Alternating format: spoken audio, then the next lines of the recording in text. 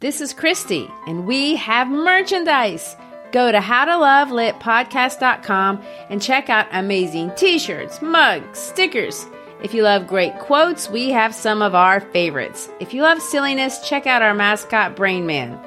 Go to howtolovelitpodcast.com, click on the shop button, and find something for that person who needs to be reminded that we are fashioned creatures but half made up. Mary Shelley said that. Hey, it's Danny Pellegrino from Everything Iconic. Ready to upgrade your style game without blowing your budget? Check out Quince. They've got all the good stuff, shirts and polos, activewear, and fine leather goods, all at 50 to 80% less than other high-end brands. And the best part? They're all about safe, ethical, and responsible manufacturing. Get that luxury vibe without the luxury price tag. Hit up quince.com/upgrade for free shipping and 365-day returns on your next order. That's quince.com/upgrade. We proudly welcome artist Samantha Sherry as our sponsor on the How to Love Lit podcast. Sam is a world-class artist specializing in animal portraits. We invite you to check out her work at samanthasherry.com. Tell her Christian Gary sent you. Again, samanthasherry.com.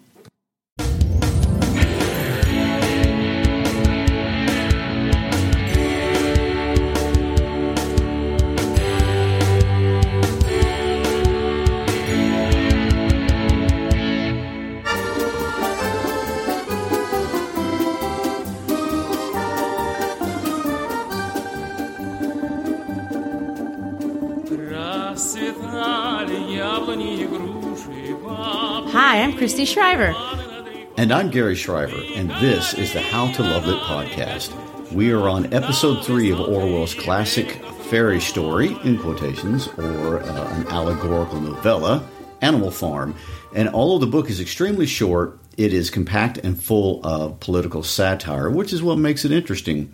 On week 1, we spent most of the episode looking at Orwell's life and history, his perspective of the world, and how that was formed. In week 2, we considered the book as a political allegory on the country of Russia, specifically in the context of the Russian Revolution and the transition into the Soviet Union. We didn't get very far into the story, only through chapter 3, but we focused on who each character on the farm was supposed to represent through an almost direct allegorical correlation to a person in real life. Today, we're going to change directions and discuss the book in much broader terms while also discussing through chapter 7. That's correct. Today, we want to talk about the book as satire. Now, satire, when we use that word, we're talking about a literary work that is trying to expose human vices or follies and scorn or ridicule us in some way. So what does that mean? It means that a person who is writing satire is trying to get you to see something about yourself or the world that you live in that the satirist thinks is wrong and you're missing. So he's kind of trying to hold up a mirror and distort it in such a way that you see it in the way that he sees it. Let me put it this way. The satire looks at something wrong, but he believes that you're so used to seeing the world, you can't notice what's really wrong in it. So he's just going to highlight that flaw for you so you can't overlook it anymore. In some ways, satire serves the same purpose as a sermon in church. The satire is moralizing in a sense. It's opinion. The reason satirists use humor as much as they do is kind of obvious because no one likes to be criticized. And if you can laugh at it, just maybe you'll take that criticism a little more seriously. Ha ha, irony. So you're less likely, in a sense, to be offended if I'm making you laugh than if I'm just lecturing you. We do this in America on TV all the time. If you've seen a show like Saturday Night Live, South Park, even The Simpsons, they're trying to satirize or blow up or make fun of things and that they think are serious in our world that we don't actually think about. We have websites like The Onion and Babylon Bee that make up news stories that are fake, designed to be totally fake, trying to get you to see something ridiculous about the way that we're living our lives. But remember, it's always perspective, and it's always by design designed to be an opinion. So then the question becomes how to do it. That's right. How do you do it? There are tons of techniques that satirists use, and we want to talk about these because Orwell uses all of them, even though this book isn't necessarily hee hee ha ha, I want to fall over joke funny like I'm a comedian. Ever. No, but it isn't heavy. It's called Horatian satire. It's designed to be kind of light. The Farm keeps it a little bit light, the same way that Jonathan Swift did in Gulliver's Travels when he made Little People. It's supposed to be light, even though you're talking about something very serious. But the techniques that he uses are the same techniques that you see on TV or on satirical websites. He's going to use things like burlesque and caricature, puns and malaproposism and jargon and irony and hyperbole, defamiliarization, satire, and there's a lot more.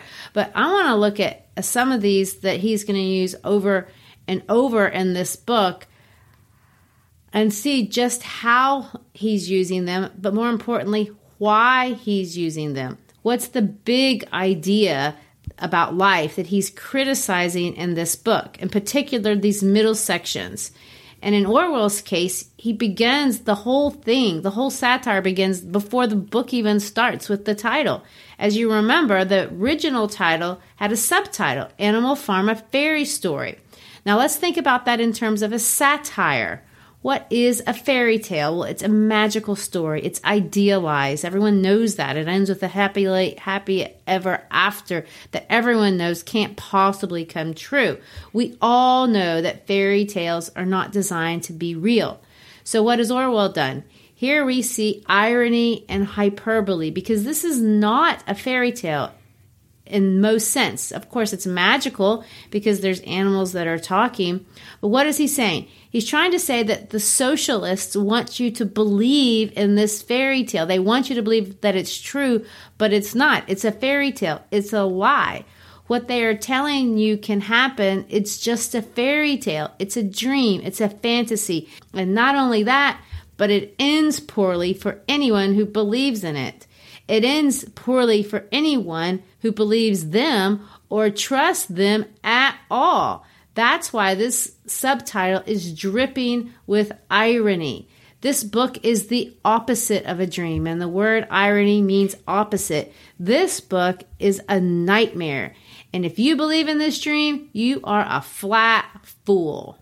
So what are we going to do? Let's drop back into the middle portion of this book, because here Orwell is not subtly, but very kind of obviously saying that only the dumbest of blind fools are going to allow themselves to be victimized in the way that I'm just about ready to describe to you.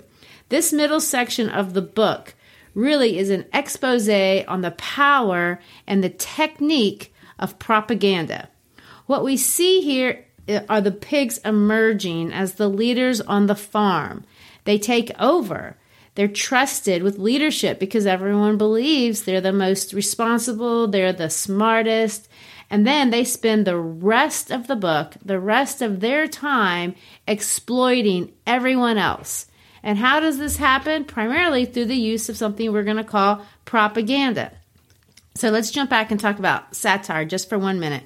We said that satire is when you're trying to criticize something, you're blowing something up that you think people are blind to. So how the satire is going to work here, in large part, we're going to see it through hyperbole, defamiliarization, and dramatic irony. Hyperbole is when you exaggerate for the purpose of making a point.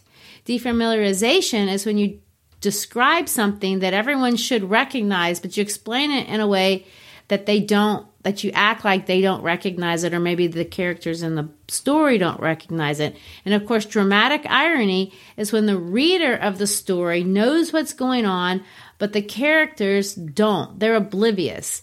And in this book, what is going to become painfully obvious to the reader is that the characters don't know that they're being lied to, they're being tricked, they're being exploited, and they're being enslaved. So, Gary, what exactly is propaganda, and what is going on in the real world that parallels what we see happening in Animal Farm?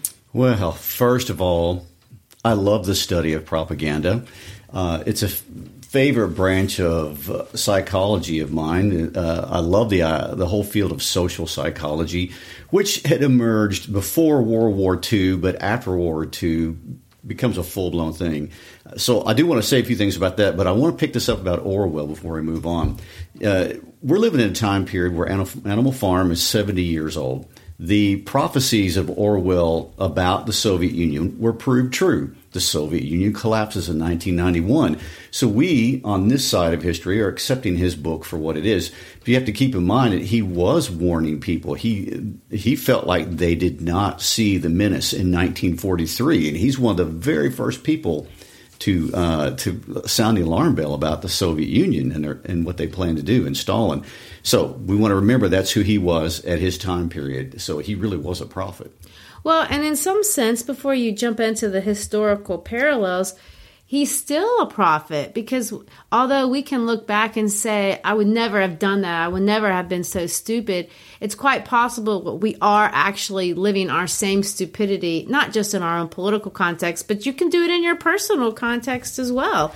These strategies are just not that difficult to implement if you trust somebody.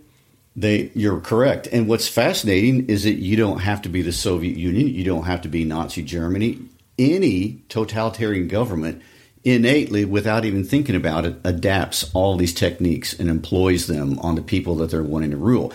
The government form is irrelevant, but anytime you have that dictatorial concentration of power, these behaviors emerge on behalf of the government. And one thing that we're not really going to talk about unless we just go off on a tangent at some point, but we're not planning to talk about it, is I think obviously we are misled just in a commercial sense. I mean, people use a lot of these things to sell us stuff all the time, and we are the biggest suckers in a lot of ways. That's a great segue into talking about propaganda, because all of us experience propaganda. If you have ever watched a TV commercial and went out and bought the product, you were successfully worked by propaganda. The whole advertising industry's sole reason for existence is propaganda.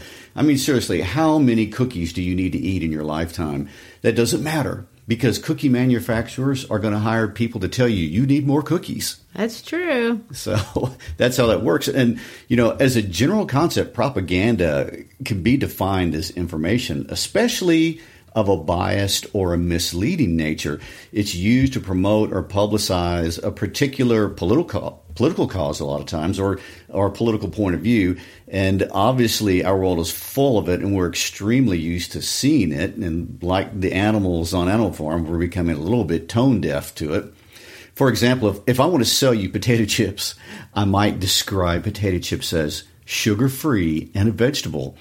And although both of those things are true, it's misleading. I've made them sound almost like a diet food. You should never eat potato chips for the purposes of dieting and losing weight, because in this case, what I am not saying is that they're fried, full of cholesterol, and they're a carbohydrate. Going to work against your purposes. But anyway, in my example, I'm not even lying. And what we're going to see is that lots of propaganda starts misleading, but it goes farther and farther till it reaches the point of just lies. Historically, of course, Hitler and the Nazi regime stuns the world with this masterful use of propaganda. There's even in Nazi Germany an entire government ministry devoted to this creation of the propaganda. There were filmmakers whose job was to make Nazi films promoting Hitler the whole time. So endless stream of propaganda being handed out through that government agency. But anyway, we're going to find out that Stalin was just as good, had different techniques, but just as effective.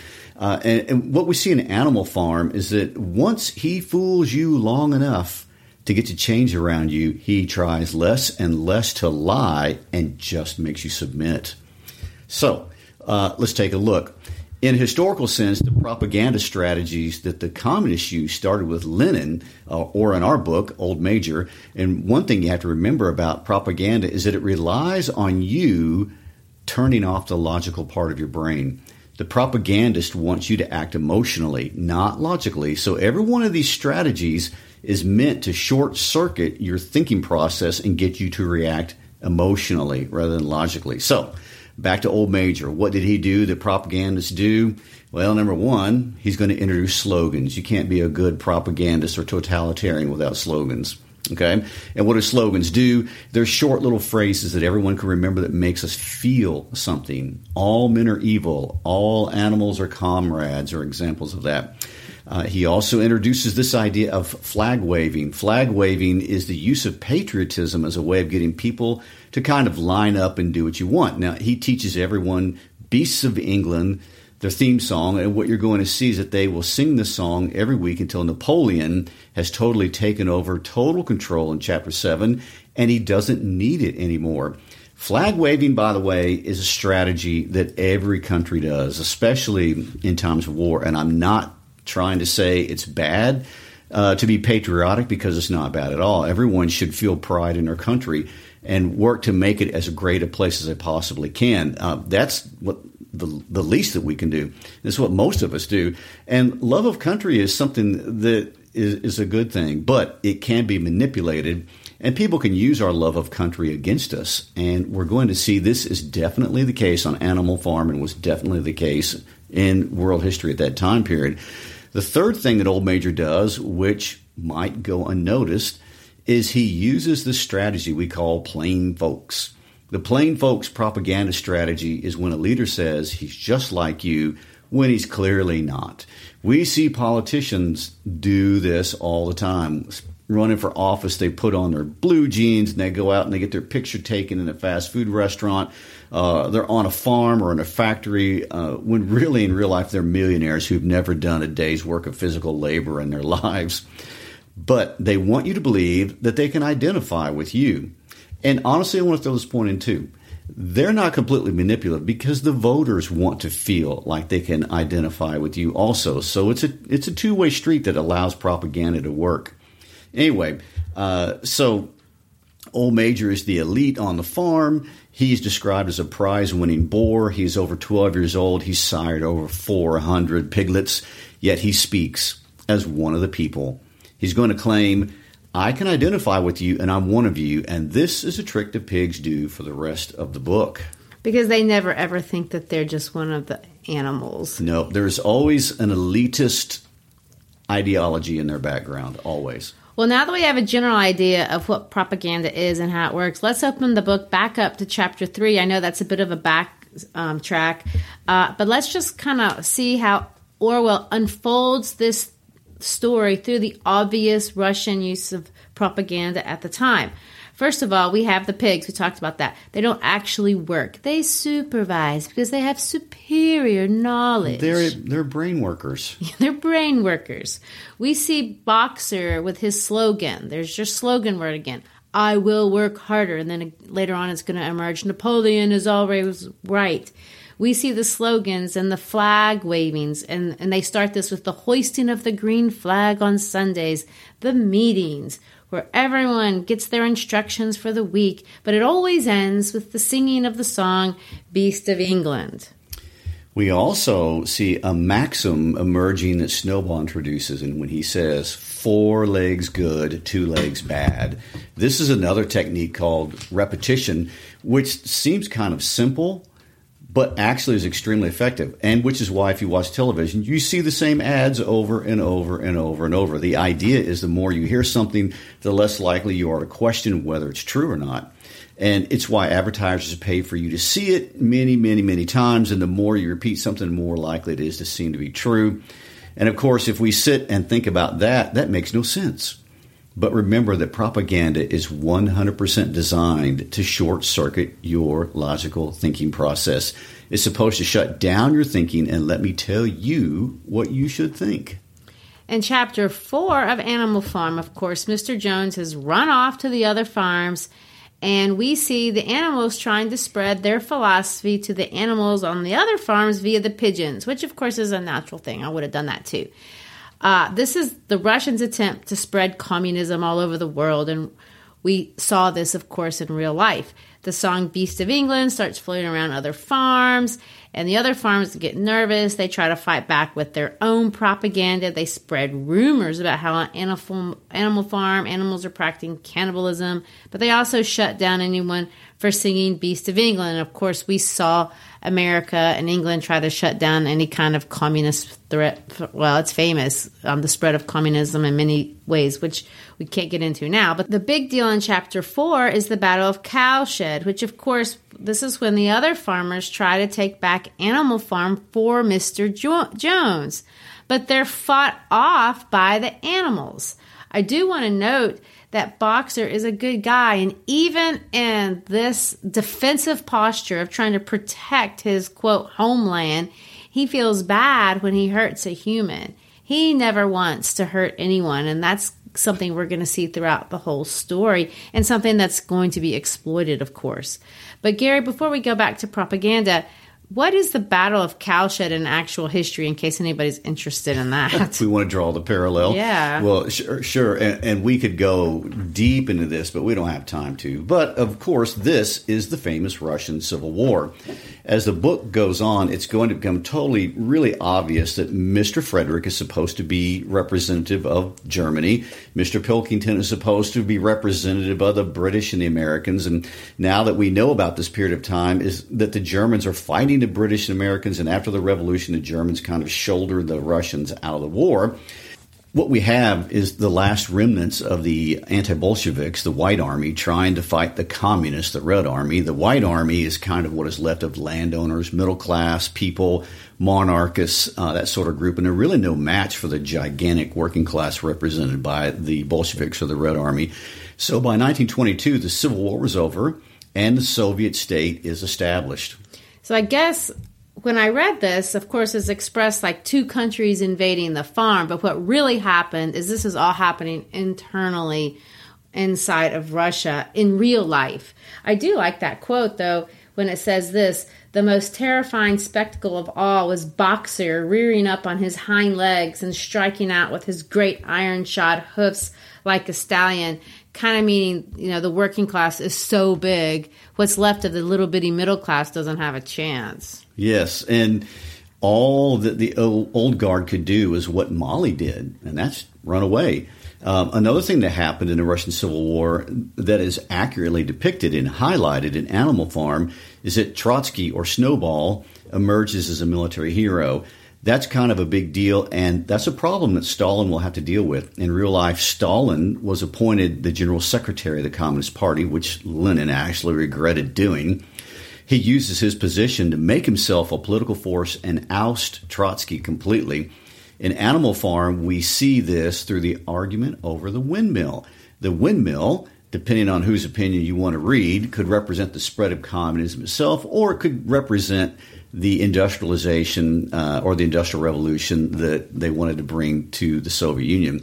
I tend to see it more as the industrialization, but either way, what we see is that Napoleon and Snowball are constantly arguing over the plan and the method, and everyone else is just watching. So Napoleon clearly wants to take charge. Yes, but I will say that Snowball does get his shout out, and he gets a military decoration, Animal Hero First Class, which is something that's going to have to change over the course of time. When he becomes no longer useful for propaganda, yes. And brings us back to Chapter 5 and our discussion on propaganda. I was going to save this for next week, but I think it might be better to bring it up now.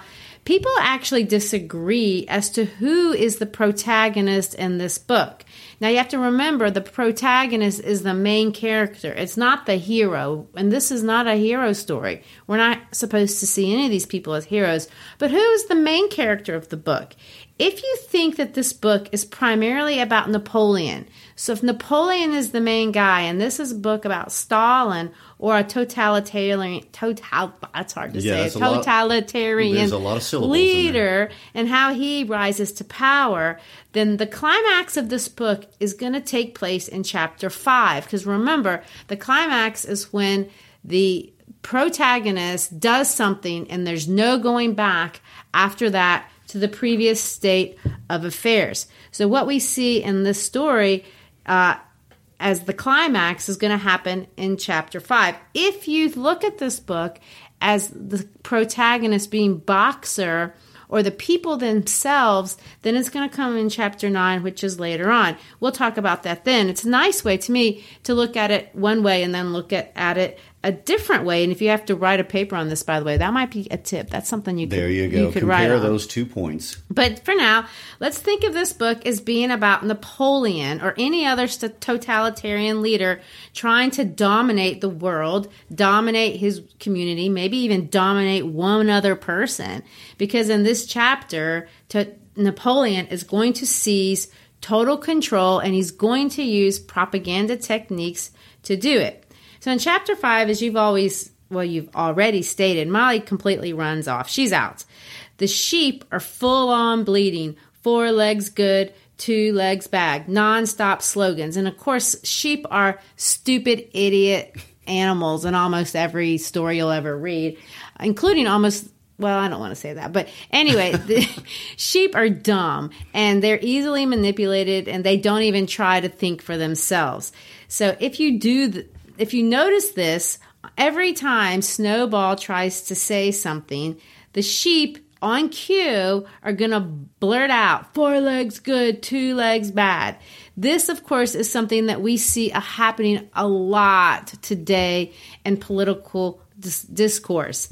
If the other side is making some sort of cogent argument that you don't want anybody to hear, just get some protesters to go out and scream and bleat out vacuous, nothing accusations. Or you can do this on Twitter or digitally. Just bleat out sheep-like slogans over and over and over again. And the idea is your bleating of these slogans or just short phrases or just unreasoned discourse is going to block out any possibility of reasonable, complex discussion. We do need to introduce what I think is the most powerful tool here, and that's fear. Now, in the real world, fear can mean a couple of things, and it means a couple of things in this story too. Ultimately, it's Napoleon's use of terror and fear that just seals his control over the farm. Snowball is obviously a much more eloquent speaker. Even though what he talks about, if you were going to think about it, may or may not be true. He talks about electricity. It's just such a lovely dream. And actually, in real life, he did talk about electricity. But anyway, he's talking about this windmill, and this windmill is going to make life wonderful. It's going to make a 3-day work week, and we're going to all have ease and utopian existence. And Napoleon just can't compete with that. But he has one ace in the hole that Snowball doesn't have. He took those puppies, and they're loyal to him, and he's been training them. At this point, when he sees that he's actually going to lose the discourse or the political discussion war, he launches a full-on attack on Snowball. I mean, violently. He literally attacks him. He runs him off, and at that point, it may or may not look like a propaganda strategy. It looks like just mean violence. But that's a technique in and of itself, because when you see something bad happening to somebody else, you're filled with terror. You're exactly right, because you're thinking you could be the next victim. And the puppies, of course, is an obvious representation of the KGB or the Russian secret police. Now, they were known as the NKVD and other designations, but for the long-term picture, they're the KGB. They terrorized people internally inside the country and externally. And this use of terror obviously is extremely effective. It's not the only way to use fear, though. Fear can be used psychologically as well as physically. And I'm going to mean like psychologically in your mind, you're made afraid of things that may or may not be real. And we see Napoleon doing this again in chapter 5 through this character of Squealer, this voice box. Because the voice box Squealer is going to be used to scare the animals into submission for the rest of the book. Now, you've talked about me living in the Soviet Union, and one of the souvenirs that I brought back was edition or just a version of the newspaper Pravda, that word for truth, and we have a copy of it. We may post a picture of it on the Instagram if you want to take a look at it on our living room wall, because I'd always heard about it all my life, and I couldn't believe it actually existed when I said, oh my gosh, they really do have a newspaper called Pravda. And Pravda was Squealer. The government would just like publish random crap in the paper, and the title of the paper was Truth, because that's what Pravda meant. But nothing in the paper was actually true at all. It was just all garbage that people wanted you to believe. And anything that Squealer says is something that you probably shouldn't believe. We haven't highlighted Squealer's role so much, but it's been there already in the book. And that's obviously a good name for him. He squeals, which makes him sound irritating. He also hops back and forth, which is just kind of funny. But we see him doing here in this chapter what all propaganda people do. And you're going to see several things. First of all, he is going to rewrite history. And we see him doing this. He's going to say, Snowball is a criminal. We all know he's no better than a criminal. By the way, that's bandwagon. When you say something that we all do this, we all like this, and then you don't, well, you think you should. Well, if everyone else does, they should too. But he says, Snowball, who, as we know, was no better than a criminal, he fought bravely at the Battle of Cowshed, said somebody. And Squealer's going to say, bravy's not enough. Loyalty and obedience are more important.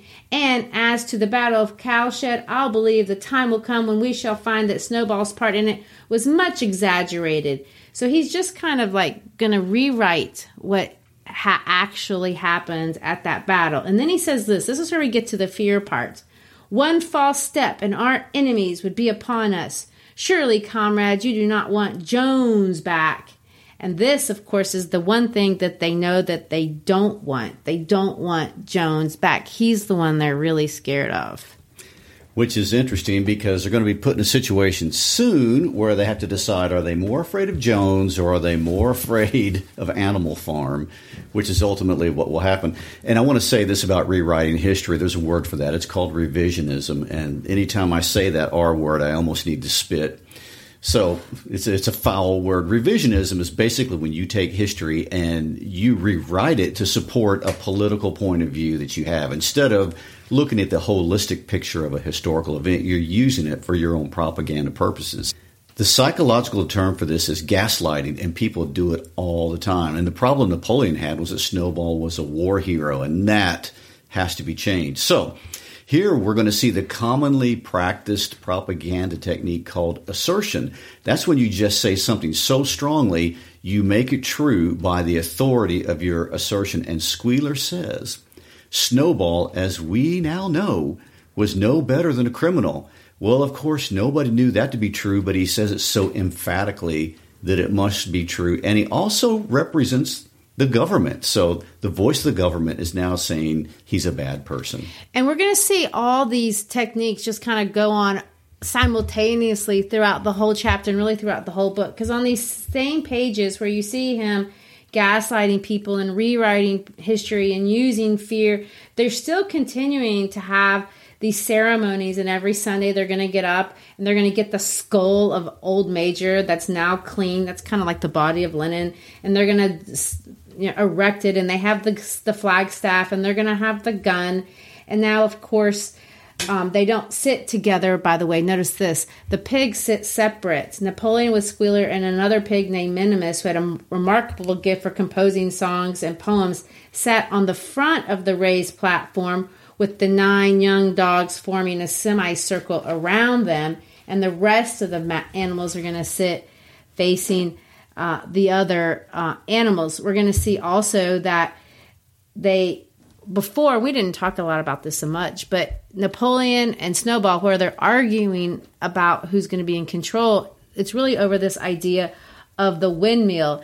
And Napoleon rewrites whose idea it was to have the windmill. And by the end of chapter 5, he's saying it was my idea to have the windmill. And Snowball is a dangerous character and a bad influence, which is another technique called scapegoating, when you say that one person is all bad and they're to blame for everything that's bad that's happened. Now, so we're back to fear. I want to get back to this. When he says, we don't want Mr. Jones to come back, Boxer, that's really the only thing that he does know. And this kind of discussion or this kind of line shuts down any argument because that's the only thing that they really know to be true. And when he says that, Boxer says, well, I guess I'm just going to have to work harder. The idea being in Boxer's mind, the harder I work, the less likely Mr. Jones is to come back. By the end of chapter 5, Napoleon is kind of rewriting the history of the windmill completely. He's never been opposed to it. Snowball is a dangerous character. Boxer's confused, and he just reduces everything down to, well, I'm going to work harder, which is what Napoleon wants him to think. This technique plays on cognitive dissonance, and I want to talk about cognitive dissonance for a moment because it's a great social psychology term. And to give you an easy working definition of it, it's the idea that we hold beliefs and attitudes or thoughts which are different. We experience dissonance, that is, we feel an inconsistency in our thoughts and in our actions. And when we experience that inconsistency, it brings discomfort. So we're motivated to reduce this discomforted state by either changing our thoughts and beliefs or attitudes, or only really paying attention to information that supports one of our beliefs, and we're going to ignore the other. So dissonance occurs when there are difficult choices or decisions, or it occurs when people participate in behavior that's contrary to their feelings and emotions and attitudes. So what I hear you saying is, for Boxer, he doesn't want to go back and revisit the idea that he made a mistake by supporting Napoleon or by overthrowing Mr. Jones, or all this is a bad idea. I've gotten myself into something that's dangerous or at least negative. So he's just going to pretend that that's not so, disassociate himself for anything that would support that and just reduce it to something that I can do, I can believe, that doesn't hurt my feelings, that lets me live where I am at this moment in peace. And in his case, I'm just going to work harder. Yes, it's a very common human behavior. So you make an enormous mistake. You believe in the wrong side. You're left with two choices. You have to determine I was stupid, and I therefore have to take responsibility to change my course and correct it, or no, the others are stupid. And a lot of people will choose the other people being stupid and wrong, and they'll find a way to smooth it over in their minds, just like Boxer has done. And let me bring it back to satire for a moment. By this point in the book, a reader is supposed to be really angry. Through the use of dramatic irony, everyone reading knows that the animals are being exploited and being treated horribly. This is Orwell saying, see, this is what's going on in real life, and you can't see it. So that's the parallel. This is what I'm blowing up for you to be able to see. You're being lied to by people in authority. You're being gaslighted. Your patriotism is being used against you. These slogans, these nonsensical bleating of protests to shut down dialogue, don't you see? This is a real world. People are rewriting your past. They're rewriting your history books. They're rewriting your recent memory. And he's saying this, you live on Animal Farm, you dumb horse. Stop saying Napoleon is always right. Whoever you're listening to, consider the fact that you need to revisit who you should be trusting or who should you be listening to. Chapter 6 opens up with this phrase, all that year the animals worked like slaves. The truth is, the reader knows, but by chapter 6, the animals are slaves. And this is another fascinating psychological insight. When you are being abused, there is a point where you have to decide the responsibility to choose differently is on me, and I have to make these changes. And at that point, it's too late for the animals. So in Chapter 6, we do see strong historical parallels with Stalin's first decisions as leader of the Soviet Union to do what he called the 5-year plans, which is government-organized planning of the economy. The first one started in 1928. The plan was to modernize the country and catch it up to the rest of the Western world. And, of course, everyone wanted that. However, going hand in hand with that was his decision to collectivize the farms. and agriculture. He thought he could increase production by moving to large-scale farms operated by the government and bringing all the peasants under his control to work there. Basically, this meant that everyone would be working for the government, and once you do that, the government did what we all know people naturally do with no competition. They squeezed the people for more work and less money. And of course, I want to say this. That's not all that different from the serfdom they had just experienced. Well, the Soviets did not move very far away from the old czarist traditions. They just simply changed the people in charge. So instead of having serfs and little kings, they had one big Napoleon king, and everyone was operating under that. Stalin put a lot of people to death to go along with his farm collectivization. So anyway, what's going to happen is the quality and the quantity of services are going to take a nosedive. By 1931, Russia was living in a famine, and millions of Russian peasants died. This also affected the next door country of the Ukraine. Stalin did little to help the people, and it was truly horrible. And Christy, this is something that you actually saw a little bit of when you went to Kazakhstan. So tell us about this collectivist living and what you saw when you went there. Well, remember, when I went there, it was actually kind of disintegrating, but very much the structure. 92, the year after the collapse. Yeah, but still the structure, the things that I remember were very much in place. I can remember going down the street. Well, first of all, there wasn't enough food. There was never enough food. And we would have to divide up as a group. There were 6 of us in our group, and we would have to divide up because each store only sold one thing, and they were all painted white, and they had stencils with black letters that told you what they would sell. So you'd have to stand in one line outside in the cold to get bread. Then you'd have to go to another store to get eggs or dairy. They may have sold a couple things and butter in one store. Then you'd have to go to a different store to get meat if you were going to do that. So we would all have to, in the middle or in the morning before school, decide what are you going to go get. And I might stand in the bread line, and another person would stand in another line. And by the end of the day, we'd have our food for the day. Now, I will say that the quality, there is no such thing as quality control when you have one store and he only sells one type of bread. And we called it brick bread because it was really, really hard. I remember one time we threw it against our wall and made a dent in the wall, and it didn't dent the bread. So you have, first of all, inferior quality because there's just no motivation for anybody to make anything. You also didn't have any incentive to sell anything. I remember we wanted to buy a cassette tape. Now, I know that's dating me a bit, but we wanted to. Back in the 90s. I know. We wanted to make a tape for our family. I don't remember why. So it took us a long time, like a week. We had to ask around, and that's how you found out anything in the old Soviet Union. There was never advertisement. You would ask a person who would ask a person and ask a person who knew their cousin, blah, blah, blah. But anyway, we found a place where they had cassette tapes. So we went over there, and we could see it. It was full of cassette tapes. And we asked to buy one. They're like, no. Like, no. The customer was not always right? No, he didn't care. I was like, please. He goes, no, I just don't want to. I said, what are you going to do with all of them? He goes, I don't know. I'm just supposed to take care of them. I don't care. And I couldn't believe that he would not sell. This happened when we went to a restaurant. I remember one time we went to a restaurant. They would whimsically let you in or not. Super nice restaurant. And we had tons of money because their money was just so devalued. So we were trying to take advantage and go to a really nice restaurant. We went to the restaurant, and the guy at the door, the maitre d', said, we're full. And we looked in, and there's like 3 or 4 people in there. And we're like, but you're not full. He goes, yes, we're full. And the idea is they didn't want to cook a lot. And they didn't. We were explained to this later, that they had, we don't want to cook more than because they weren't making any money. If they sold 2 dishes or if they sold 50 dishes, that's all it mattered. It made no difference to them.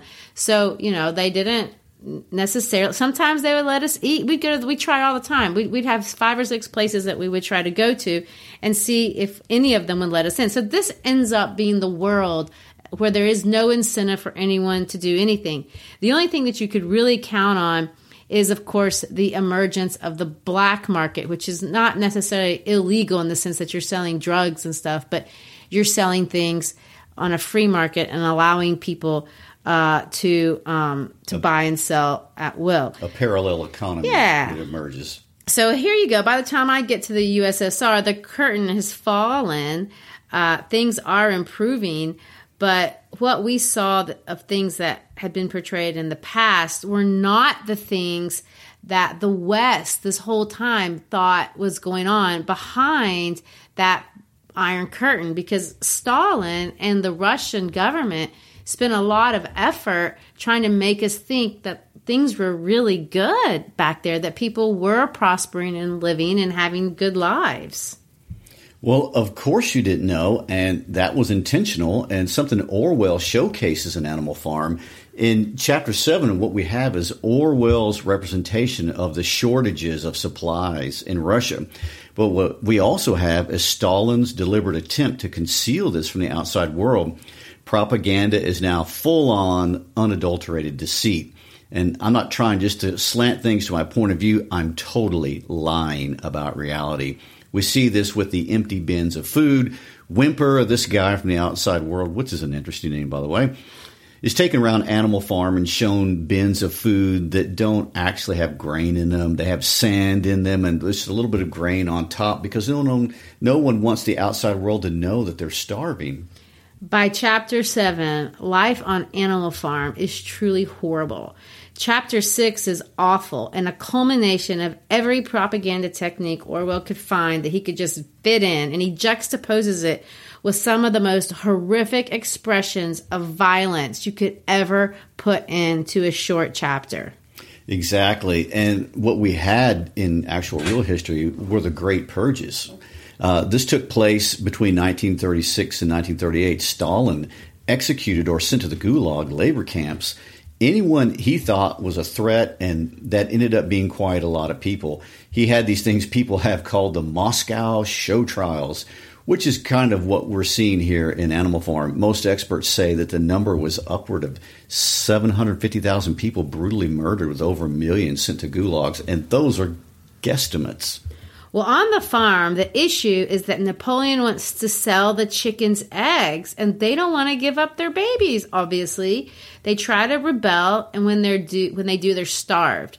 And that's when we start seeing more propaganda. Snowball is said to be coming around the farm, and everything that's bad that's happening on the farm is blamed on Snowball. Now we're back to scapegoating. Everything is one person's fault. Once it's determined that everything is supposed to be Snowball's fault, it doesn't matter what happens. If something bad happens, somehow it's going to get to Snowball. Squealer is clearly going to establish this fear technique when he says that, "Oh my goodness, comrades, a most terrible thing has been discovered. Snowball has sold himself to Frederick of Penchfield Farm, who is even now plotting to attack us and take our farm away from us." So we're going to see in this chapter where, and it's kind of sad, that the animals are thoroughly frightened. And he's going to say, "We had thought that Snowball's rebellion was caused by his vanity and ambition, but we were wrong, comrades. Do you know what the real reason was? Snowball was in league with Jones from the very start. He was Jones' secret agent all the time, and it's all been proven by documents, which we have left behind and which we have only just discovered." So here we go. We have a culmination of rewriting history, of scapegoating, of fear-mongering. All of these things are going on, and this chapter is just sad. There's so much bloodshed. There's so much sadness. Boxer is sad. He looks at all this in despair, but then again, he is going to draw all the wrong conclusions, and only the outside reader is able to see this. This is cognitive dissonance. For example, the solution to all these complex problems is, I will work harder. What abuse people say themselves is this: if only I had done more. I'll work harder, but the exploiter, as we will see, will do everything he can to keep you in line of thinking at this point in the story.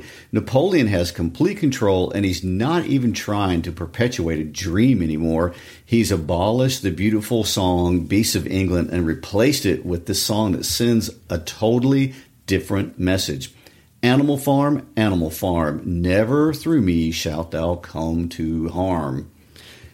We see it. That's a whole different message than the other one. It is. We've seen a definite shift. The beginning of Beasts of England was about promoting the group of all animals to equality. Now, the new phrase is only about promoting the state and its power. Well, that takes us through chapter 7. By chapter 8, it is clear, maybe even to some of them, that their world has changed. And they're in trouble. Well, we'll check out more of that later on, but today we really spent a lot of time summing up the power of propaganda and how it's used.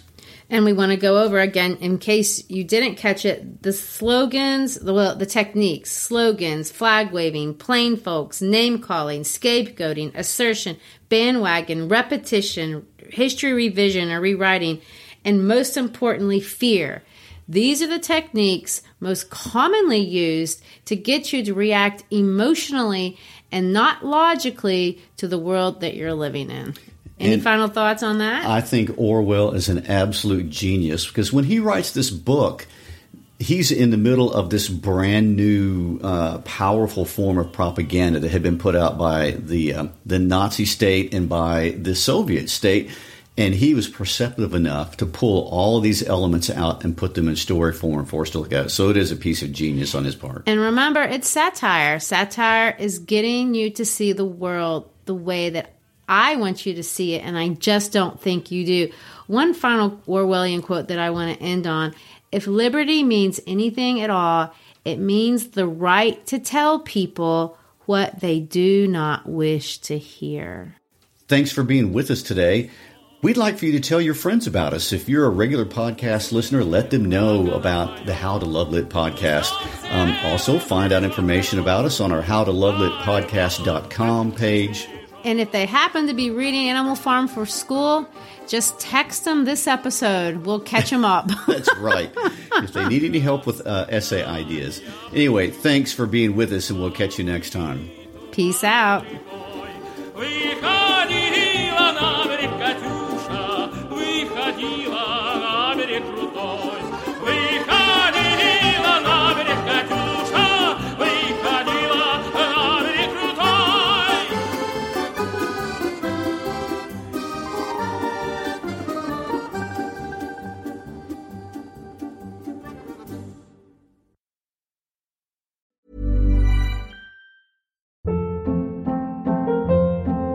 Hold up. What was that? Boring. No flavor. That was as bad as those leftovers you ate all week. Keke Palmer here, and it's time to say hello to something fresh and guilt-free. Hello Fresh. Jazz up dinner with pecan-crusted chicken or garlic butter shrimp scampi. Now that's music to my mouth. Hello Fresh. Let's get this dinner party started. Discover all the delicious possibilities at HelloFresh.com.